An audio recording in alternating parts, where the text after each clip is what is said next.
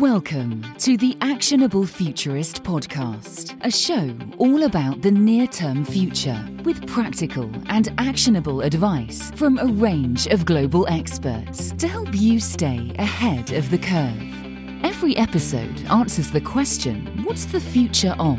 With voices and opinions that need to be heard. Your host is international keynote speaker and actionable futurist Andrew Grill.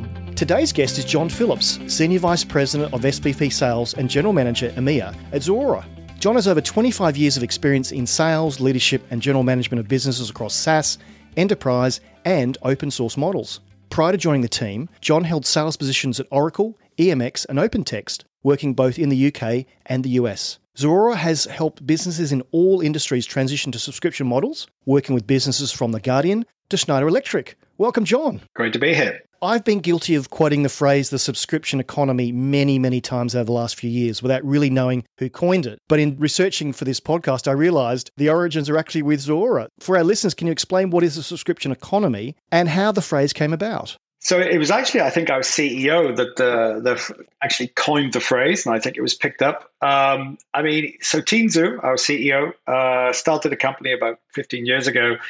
He actually came from Salesforce. And he was one of the original members of Salesforce.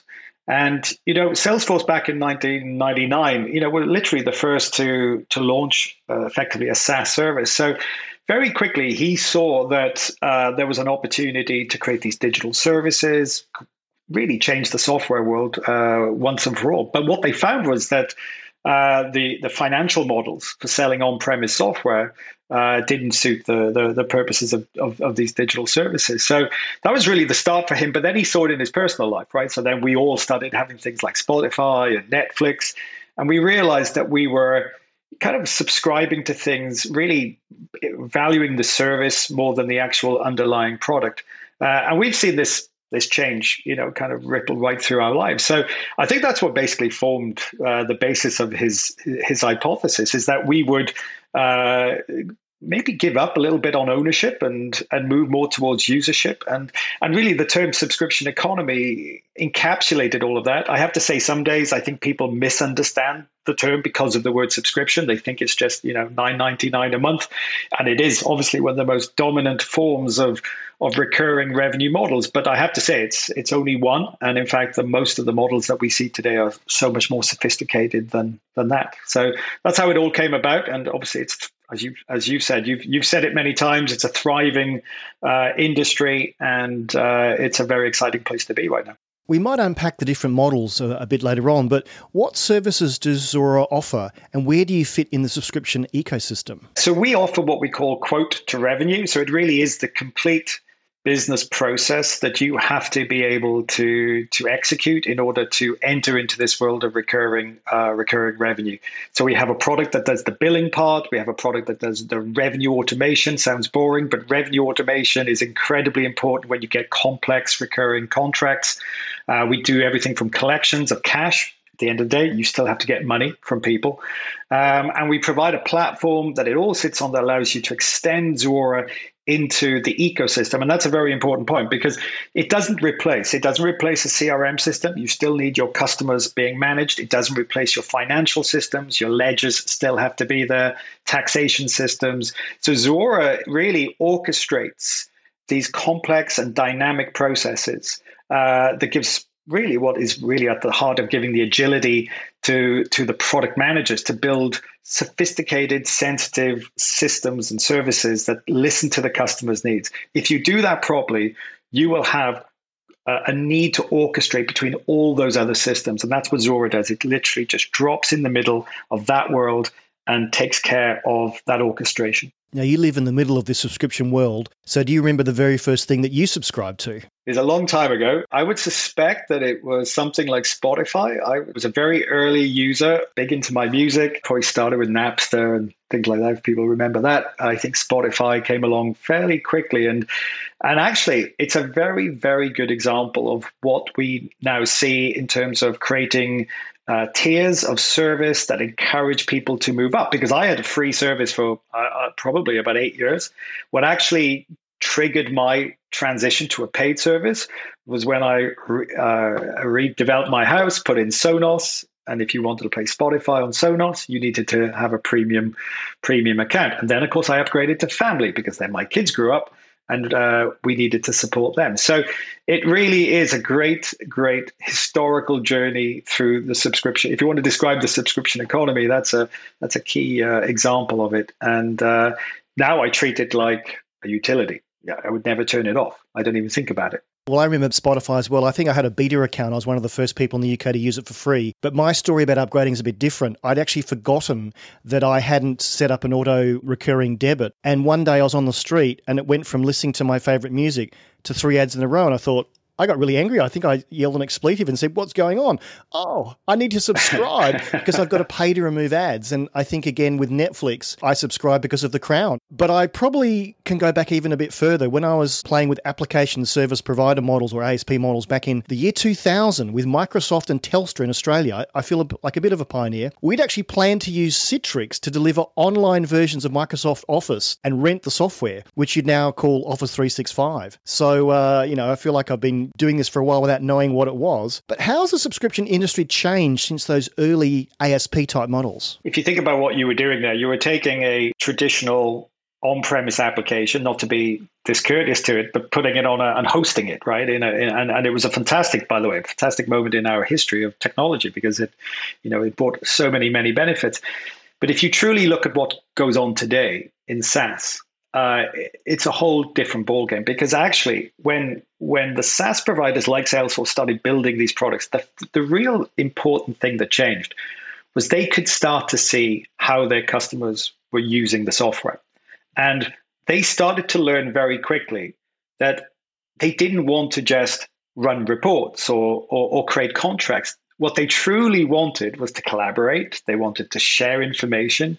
They wanted to know what was going on in their users. So Salesforce and companies like that in those early years of SaaS started to realize they had this incredible power to iterate on the software. They actually knew how their customers should be using that software better than they were. And they were able to communicate through this digital platform. If you compare those two worlds, that is actually quite different.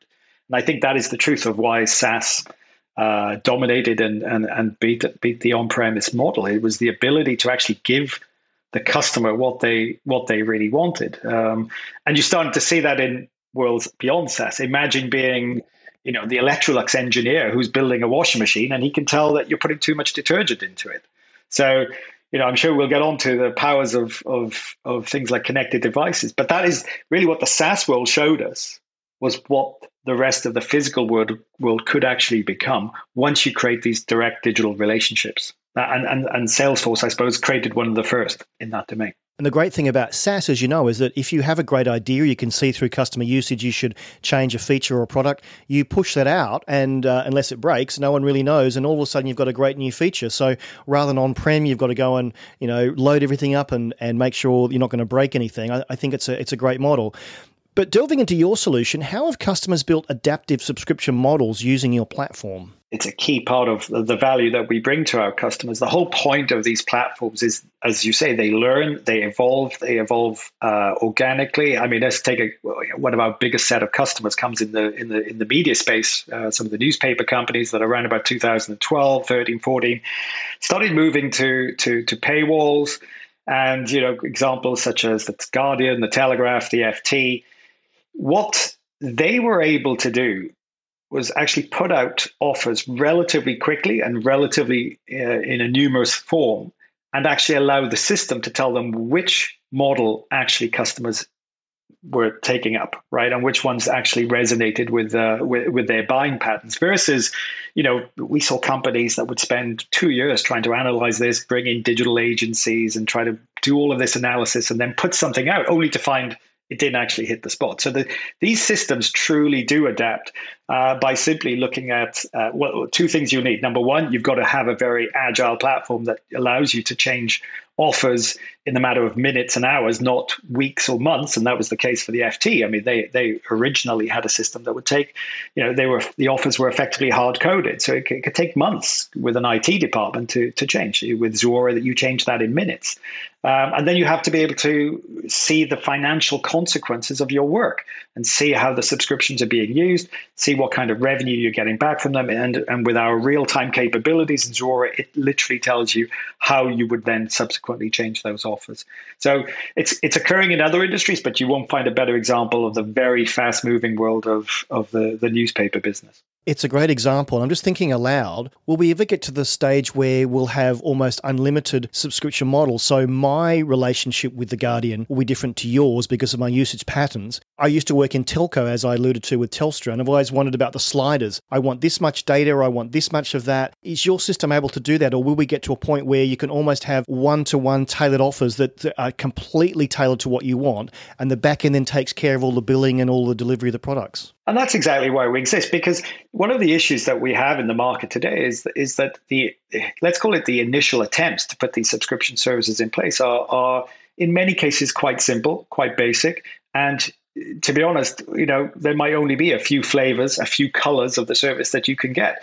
But what's holding customers back are the challenges of handling all of the modifications, the constant set of modifications across millions of customers, if you created that flexibility for everybody to create that.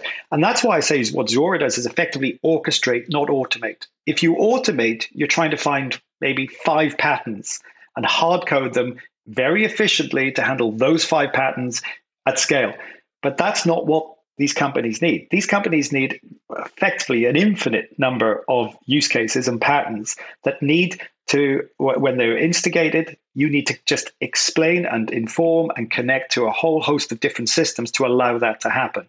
And literally, that's why Zuora has invested so much in creating something that has strong integration to all of the back-end systems that allow you to perform that. So yes, I think increasingly you will have highly customized offerings. You're seeing it in some industries, less so in others.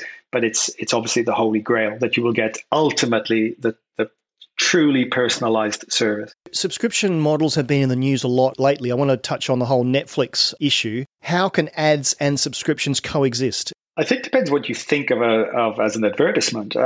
If it's informative, if it's personalized to me and it's actually enhancing the service, the relationship that I have with this company that I've subscribed to. You've got to remember, when I subscribe, you think of your best subscriptions. There's a true sense of loyalty between you and that provider. There's a sense of trust. When you provide your credit card details to Amazon, there is a sense of trust there that you value and they value. So I think, if they are communicating to me with the right information, it could look like an advertisement. But in fact, what it's truly doing is adding intelligence to the way I interact and I perform my life. If I'm watching a Netflix movie that is, I don't know, if it's Mission Impossible, and then they tell me about the fact that Top Gun is on in the cinema and Picture House encourages me to go and see it, I don't think that's detrimental. I think that's incremental to my life. So I think there's definitely an opportunity to do that. It's not unlike the freemium model, as we explained with Spotify. You can have it for free and it's supported by ads. And if you want to remove the ads, there's a charge. And I think you and I both realised the value exchange was there. We've just come through 2 years that were very challenging for all businesses and all business models. How resilient was the subscription economy during COVID? It was a real eye-opener, just how incredible. Unfortunately, it was a bad time for all of us. I don't think we would ever want to go through that. But what you have to admit is that it accelerated digitization of our businesses. It created a world that we didn't expect, or certainly not as fast as it came through. So you found that our customers needed to digitize. So those companies that were providing software and digital tools did incredibly well through the lockdown and through the pandemic, and still are, have really accelerated their business. So we service them. We help to monetize their digital services. If you take somebody like Zoom, of course, had a huge growth over this period. So definitely, no doubt, those digital services, but even some of the our other customers who had the ability to turn on a dime and change their service quite dramatically to meet the changing demand. If we have customers who provide loyalty services, so provide you coupons to originally to restaurants and to cinemas. Well, of course, lockdown came and they needed to change that, and they changed very quickly to providing coupons to access free movies, streamed movies, delivery services. So the ability to do that. So if you were a subscription business, firstly, you had the ability to make that change relatively quickly. The second thing is, as again, I mentioned the word loyalty, there was a clear example of how people's ability to go out and do ad hoc purchases diminished. Naturally, you weren't going out into the shops, you weren't making these one-off purchases, but your subscription services you actually stayed pretty loyal to, and we have the data to show that, right? So actually, arguably, it was one of the best examples of how to build a resilient service. And we have potentially some rough period to get through right now with a potential recession and all these clouds on the horizon. And once again, I think those subscription businesses, those businesses that have built relationships, built recurring revenue models will do incredibly well relatively speaking, through this period. I like the link between loyalty and a subscription. I think it's so right that, as you say, for example, I subscribe to the FT, and every year when they ask me for some more money, I'm happy to subscribe again because I can see the value. I've even seen Costa Coffee in the UK start a coffee subscription. So what other products and services do you think we're likely to rent and subscribe to in the future? We're lucky enough to get to see some incredible and innovative stories. The one that I think is most powerful, though, is the whole area of mobility.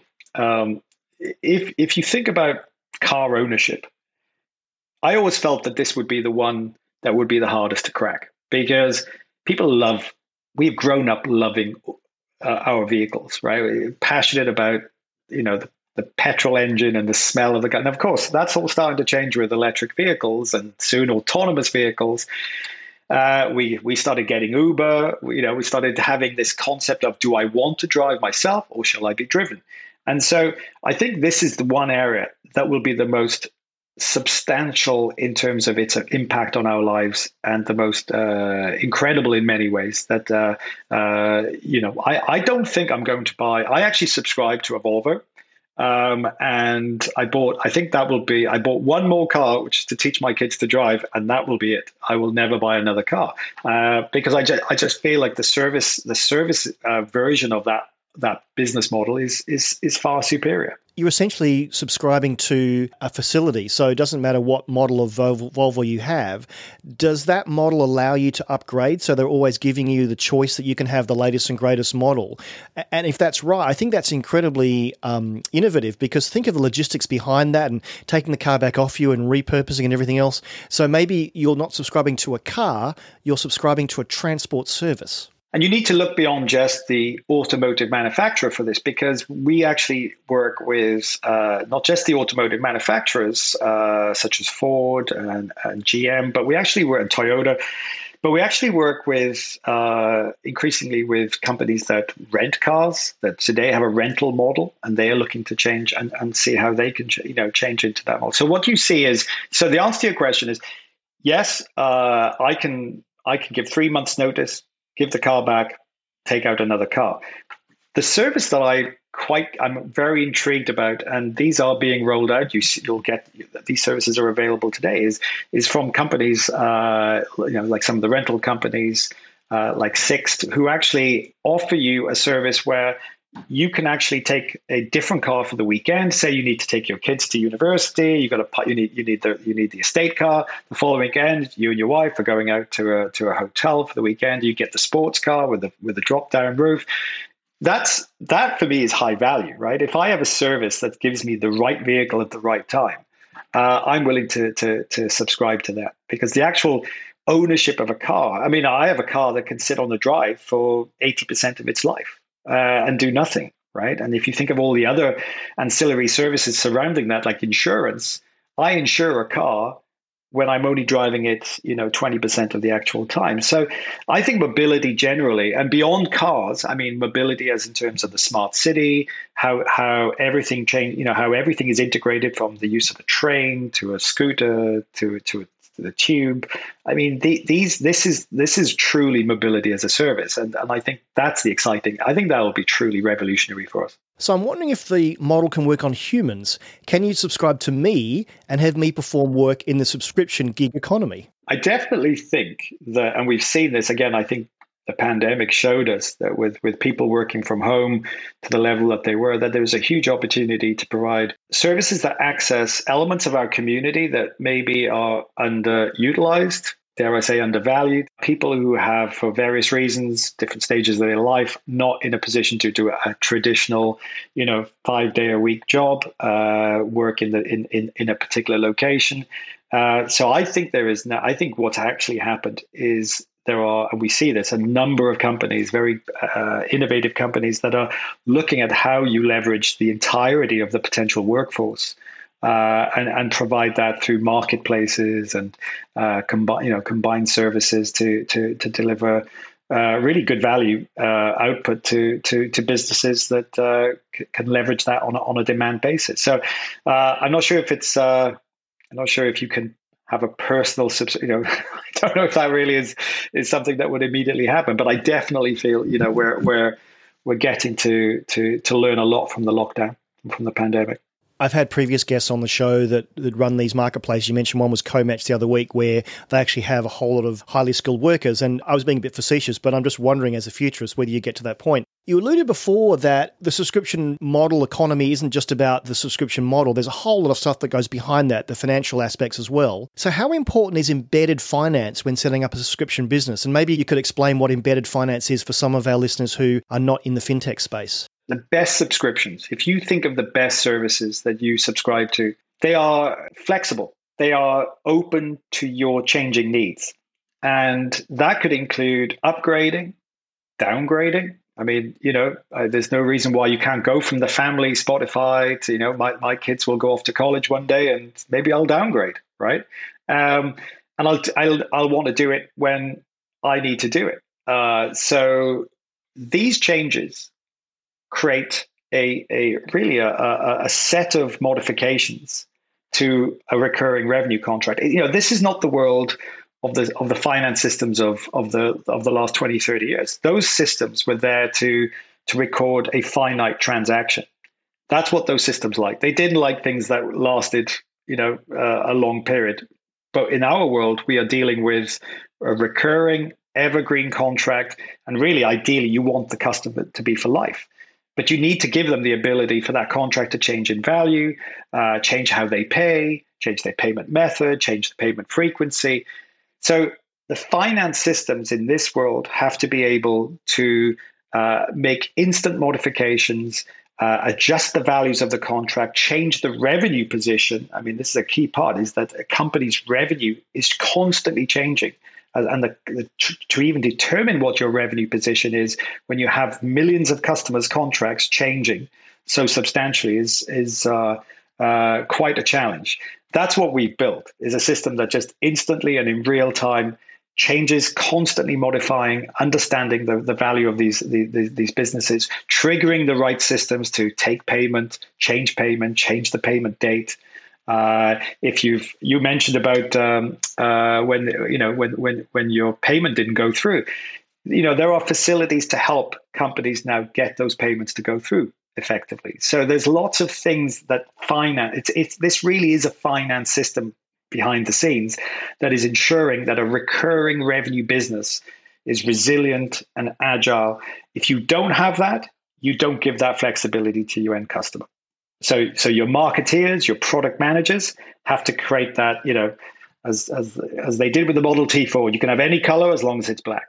And that's what you end up giving to your customer without this. So is it fair to say that financial service offerings need to change to support subscription-based products? The financial services industry, is starting to understand the true power of this. And it's in many areas. And we are working with a number of banks at the moment, retail banks, investment banking. It's right across the whole banking spectrum.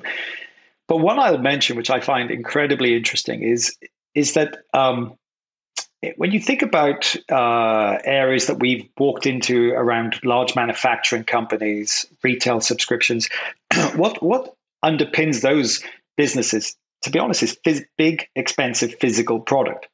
If you're a manufacturer of a combine harvester or a tractor, these are, a combine harvester is £250,000, right? So when you start to look at these businesses were previously leasing businesses, right? So these are the parts of the bank that did leasing and financing. And what we realized as we started to get deeper and deeper into these subscribers, these types of subscription businesses, was that financing was incredibly important. Because at the end of the day, if I give you a product to use and you pay me either a fixed amount per month or even as you use it and based on your usage of that product, at the end of the day, I have bought the tractor or the combine harvester $250,000 and I'm just financing it for you. I am effectively a bank. I'm lending you the money.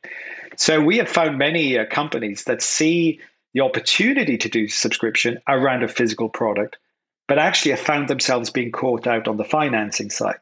Well, hello, banks, right? This is what they do. They do this incredibly well. I actually believe the banks, and particularly the financing, leasing elements of both the banks, even of the automotive companies, our relationship with Toyota is actually with Toyota Financial Services, because Toyota Financial Services has one very major advantage over every other part of the business, which is it has a monthly relationship already with the majority of Toyota drivers. Most Toyotas are leased in some shape, way, or form. And so when Toyota wanted to build this new relationship with its drivers, it realized that it didn't have it via itself as a manufacturer because they went through dealers. But the one part of their business that had the relationship was the financing part. And so that's why financing, leasing is such an interesting part of this evolution of the subscription economy, and why I believe financing companies, banks, and other associated businesses in that domain will have a huge part to play in the evolution of this particular economy. So your platform supports both subscriptions and helps drive consumption. So what are the components of a sustainable subscription model? Consumption is important. I think this is inevitably a part of the value that these types of services offer. If I want to pay for what I use, ultimately, there's of course a requirement then to actually measure that use. This is where things like the world of IoT and connected devices really have changed the world of the subscription economy. Because, of course, if I can now put a device, one of our biggest customers, Caterpillar, can actually measure the amount of earth that you move. And the ability to charge their particular customers in that way can now offer huge advantages. And then you start to understand that if you can do that, then you can start to move into another economy called the sharing economy. And then you're really into a whole world of sustainability at an environmental level, because then you're not mass producing as many things. What you're really doing is producing the minimum requirement, but still extracting the revenues you were getting, but just through a more effective manner. So we are seeing that in a lot of different industries. We're seeing it in manufacturing, but we see it in smart cities, smart buildings, smart homes. This is the ability to know how you're using the product gives us all a huge platform and an advantage going forward, particularly into a world where we're probably over consuming at this point, and that has the environmental and sustainability issues that we all can see. Now, innovation is something that's close to my heart. Any company that's going to grow has to innovate. So how do you innovate at Zuora? We are in a continual cycle of innovation. We're a Silicon Valley software company. You can imagine that this never stops. I mean, today we're focusing on really completing this end-to-end business flow. It really feels to me north, south, east, and west. We're looking at all the peripheries of these problems. For instance, at the moment, we're about to launch a product that really looks at process automation, process enhancement, and optimization. So looking at, you can imagine that when you start to create this orchestration of all of these steps, you will find inevitably that you create inefficiencies in that model. So everything from that all the way at the beginning to how customers are taken from the freemium model into a paid model, techniques for doing that, looking at the end of the process. How do I provide instant and real-time revenue recognition for the CFO, which we now provide straight out of Zuora. So we are looking at the entirety of the business model for one. And we're making sure that we are capable of supporting this hybrid world of physical and digital. And it's a really interesting world when you start to bring those two. You have to unify much of certainly the commercial models that exist. So, for instance, with one of those banks that is doing leasing services around things like tractors and combine harvesters, the invoice that goes out has to have both the leasing element of it, but all of the additional digital services that user directly consumes. So that's a real unification of actually two very different financial models that have been associated with that, or that customer is associating to. Is there a business model that won't work with subscriptions, would you say? If there is, I haven't found one. I'll give you an example. I have a customer who sells fertilizer. I have a customer who sells pharmaceutical drugs. I have a customer who sells guitars. And every one of those three have a very successful digital service as an adjunct, as an ancillary service around those products. I would never put those three on a list of my, go-to target market subscription businesses. But when you see that, when you see why, how that happens, if in the case of the fertilizer company, of course, they put sensors into the farm, into the land to see how the land is being irrigated, et cetera, et cetera. With the guitar company, it's Fender. I can say who it is. They provided a service that helps you learn how to play the guitar, because the problem was people were buying guitars, particularly in phases of their life where they thought they wanted to be a rock star. Of course, they would go home, and within about 2 or 3 months, they felt pretty stupid that there was a £300 guitar getting just dust on it. And Fender realized that they needed to do something. Otherwise, that person would never buy another guitar. Teach the person how to play that AC/DC Back in Black song. You'll get another guitar sale, and you'll get some ancillary revenue through that. So, what you start to realize is it's not about taking the actual product necessarily and putting it on subscription, but it's really the digital relationship that you're creating. You're creating a direct digital relationship, and you're monetizing that to the point where eventually, not immediately, but eventually, what does the customer truly understand as the value that they get from that company? It's probably the outcome versus the actual underlying product. That's fascinating. And the Caterpillar example, you're actually you're subscribing to dirt in a way, how much dirt you use or how much dirt you That's an amazing. So I think there's untapped potential in this space. But I wonder if the next frontier is the subscription. And hear me out here. My one of my old employers, Optus in Australia, has just launched a service called SubHub, where they aggregate all subscriptions. I think they have a wholesale deal with Netflix, and they obviously want to sell their pay TV services. But do you think there will be a time when you have one master relationships with a company like Optus, and then they go off and aggregate all the services that you like? Is there a market for that, and can your platform support that? For sure. It's a market that we have predicted for many years. I think a couple of things will happen.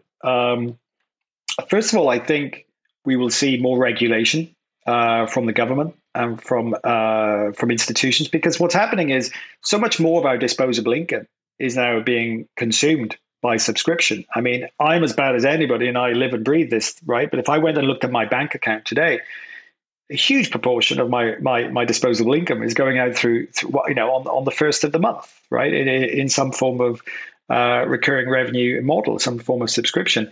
So I think increasingly we will see regulation, and this is why I think we touched on the banks, and I think the banks have a huge part to play here, because they are struggling themselves to understand how to reinvent the retail banking market. they don't make any money from running a retail bank account with yourself.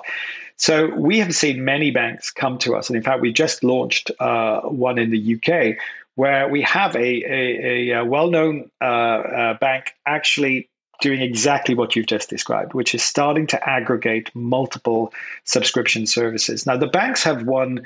I'm sure a telco has a potential in on this market, but a bank has another very special opportunity. First of all, they see everything you buy, right? That's number one. Number two, they can lend money and they can take money away. So their ability to help you if you say you subscribe to something and you overconsume, there is protection. There is a relationship with the government. There's the more opportunity to embrace regulation within a bank, and it becomes a trusted place. You trust your bank to not put a service to you that its regulation, its terms and conditions don't meet the high standards that maybe eventually would be regulated by a government. So I think I think there was a lot of opportunity for many markets, many industries to enter into this aggregation of subscriptions. But I truly believe the banks have a unique and possibly a very immediate and urgent need to move into in order to justify themselves in a world where they are being subject to a lot of disruptive, new, innovative, bank accounts, whether Revolut or something of a similar nature. So they are needed to reinvent, and there's a great opportunity to do that right in this space. Yeah, I remember a few years ago when I was at IBM, I had the fortunate opportunity to talk to the CEO of Nordea Bank, and he said, "So Andrew, tell us what we should be doing in the future." And I said, well, even though people necessarily don't have a great relationship with the bank, you're legally required to have a perfect relationship. And I said, maybe one day you would run a password service where you would store all my passwords because I trust you. Almost out of time, and we've had a great discussion today, but I want to learn a bit more about you. So I'm going to run you through a quick fire round and we'll actually understand a bit more behind John the person. iPhone or Android? Definitely iPhone. Window or aisle? Always aisle. Never a window. Online or in the room? I have missed being in the room. I hate online. I'm an in the room kind of guy. The app you use most on your phone? Email. What's the one thing you won't be doing again post-pandemic? Well, not to contradict what I just said, but going into the office on a Monday. What's the best piece of advice you've ever received? Well, truly the best advice was sunscreen. From a work point of view, I had a very good boss who one time told me when I was actually doing consulting work, and he said, when you write a statement of work, being vague does not help you. Be as definitive as you can be, because otherwise the customer is always right. So be as detailed as you can be. What are you reading at the moment? I don't read because I listen. I subscribe to Audible. Currently listening to Something Deeply Hidden, Quantum Worlds and the Emergence of Space-Time by Sean Carroll. Final quickfire question. How do you want to be remembered? Well, not for what I do. I mean, I it's not about achievements. I just hope, people will say, yeah, it was fun. It was good working. It was loyal, trustworthy, integrity, all the good things. Now, as this is the Actionable Futurist podcast, what 3 actionable things can businesses do to change their business model? Start with a basic question. What do your customers really want? Not what you want to give them. Actually, what you really want. And that could be the other 2, by the way, is ask yourself again, what do they really want? Now, the truth is, they might not know. And the reason they might not know was the same reason why, as an on-premise software company, you didn't know what your customer really wanted and Salesforce did. So the second thing is build a digital direct relationship with your customer. Don't worry about how you monetize it initially. Just build it. You will start to understand truly maybe the first question, which is, what do your customers really want to do? Then use that channel to listen, to talk, learn about your customer every day. And then finally, you will start to understand how you monetize that relationship. John, how can people find out more about you and your work? We are at, of course, www.zuora.com, Zuora.com. We're on LinkedIn. We're on all the usual places. Lots of content, wonderful content on Zuora.com. We have the Subscribed Strategy Group that publishes a whole host of information. We have the Subscribed Institute, where we have thousands of senior executives actually participate. And we have the Subscription Economy Index, which is a report that we publish on a frequent basis that shows the performance of subscription companies relative to the more traditional companies such as the S&P 500. And you get a huge amount of information about how to build successful subscription businesses. John, a great discussion today. Thank you so much for your time. Thank you. Thank you for listening to the Actionable Futurist podcast. You can find all of our previous shows at actionablefuturist.com. And if you like what you've heard on the show, please consider subscribing via your favourite podcast app so you never miss an episode. You can find out more about Andrew and how he helps corporates navigate a disruptive digital world with keynote speeches and C-suite workshops delivered in person or virtually at actionablefuturist.com. Until next time, this has been the Actionable Futurist Podcast.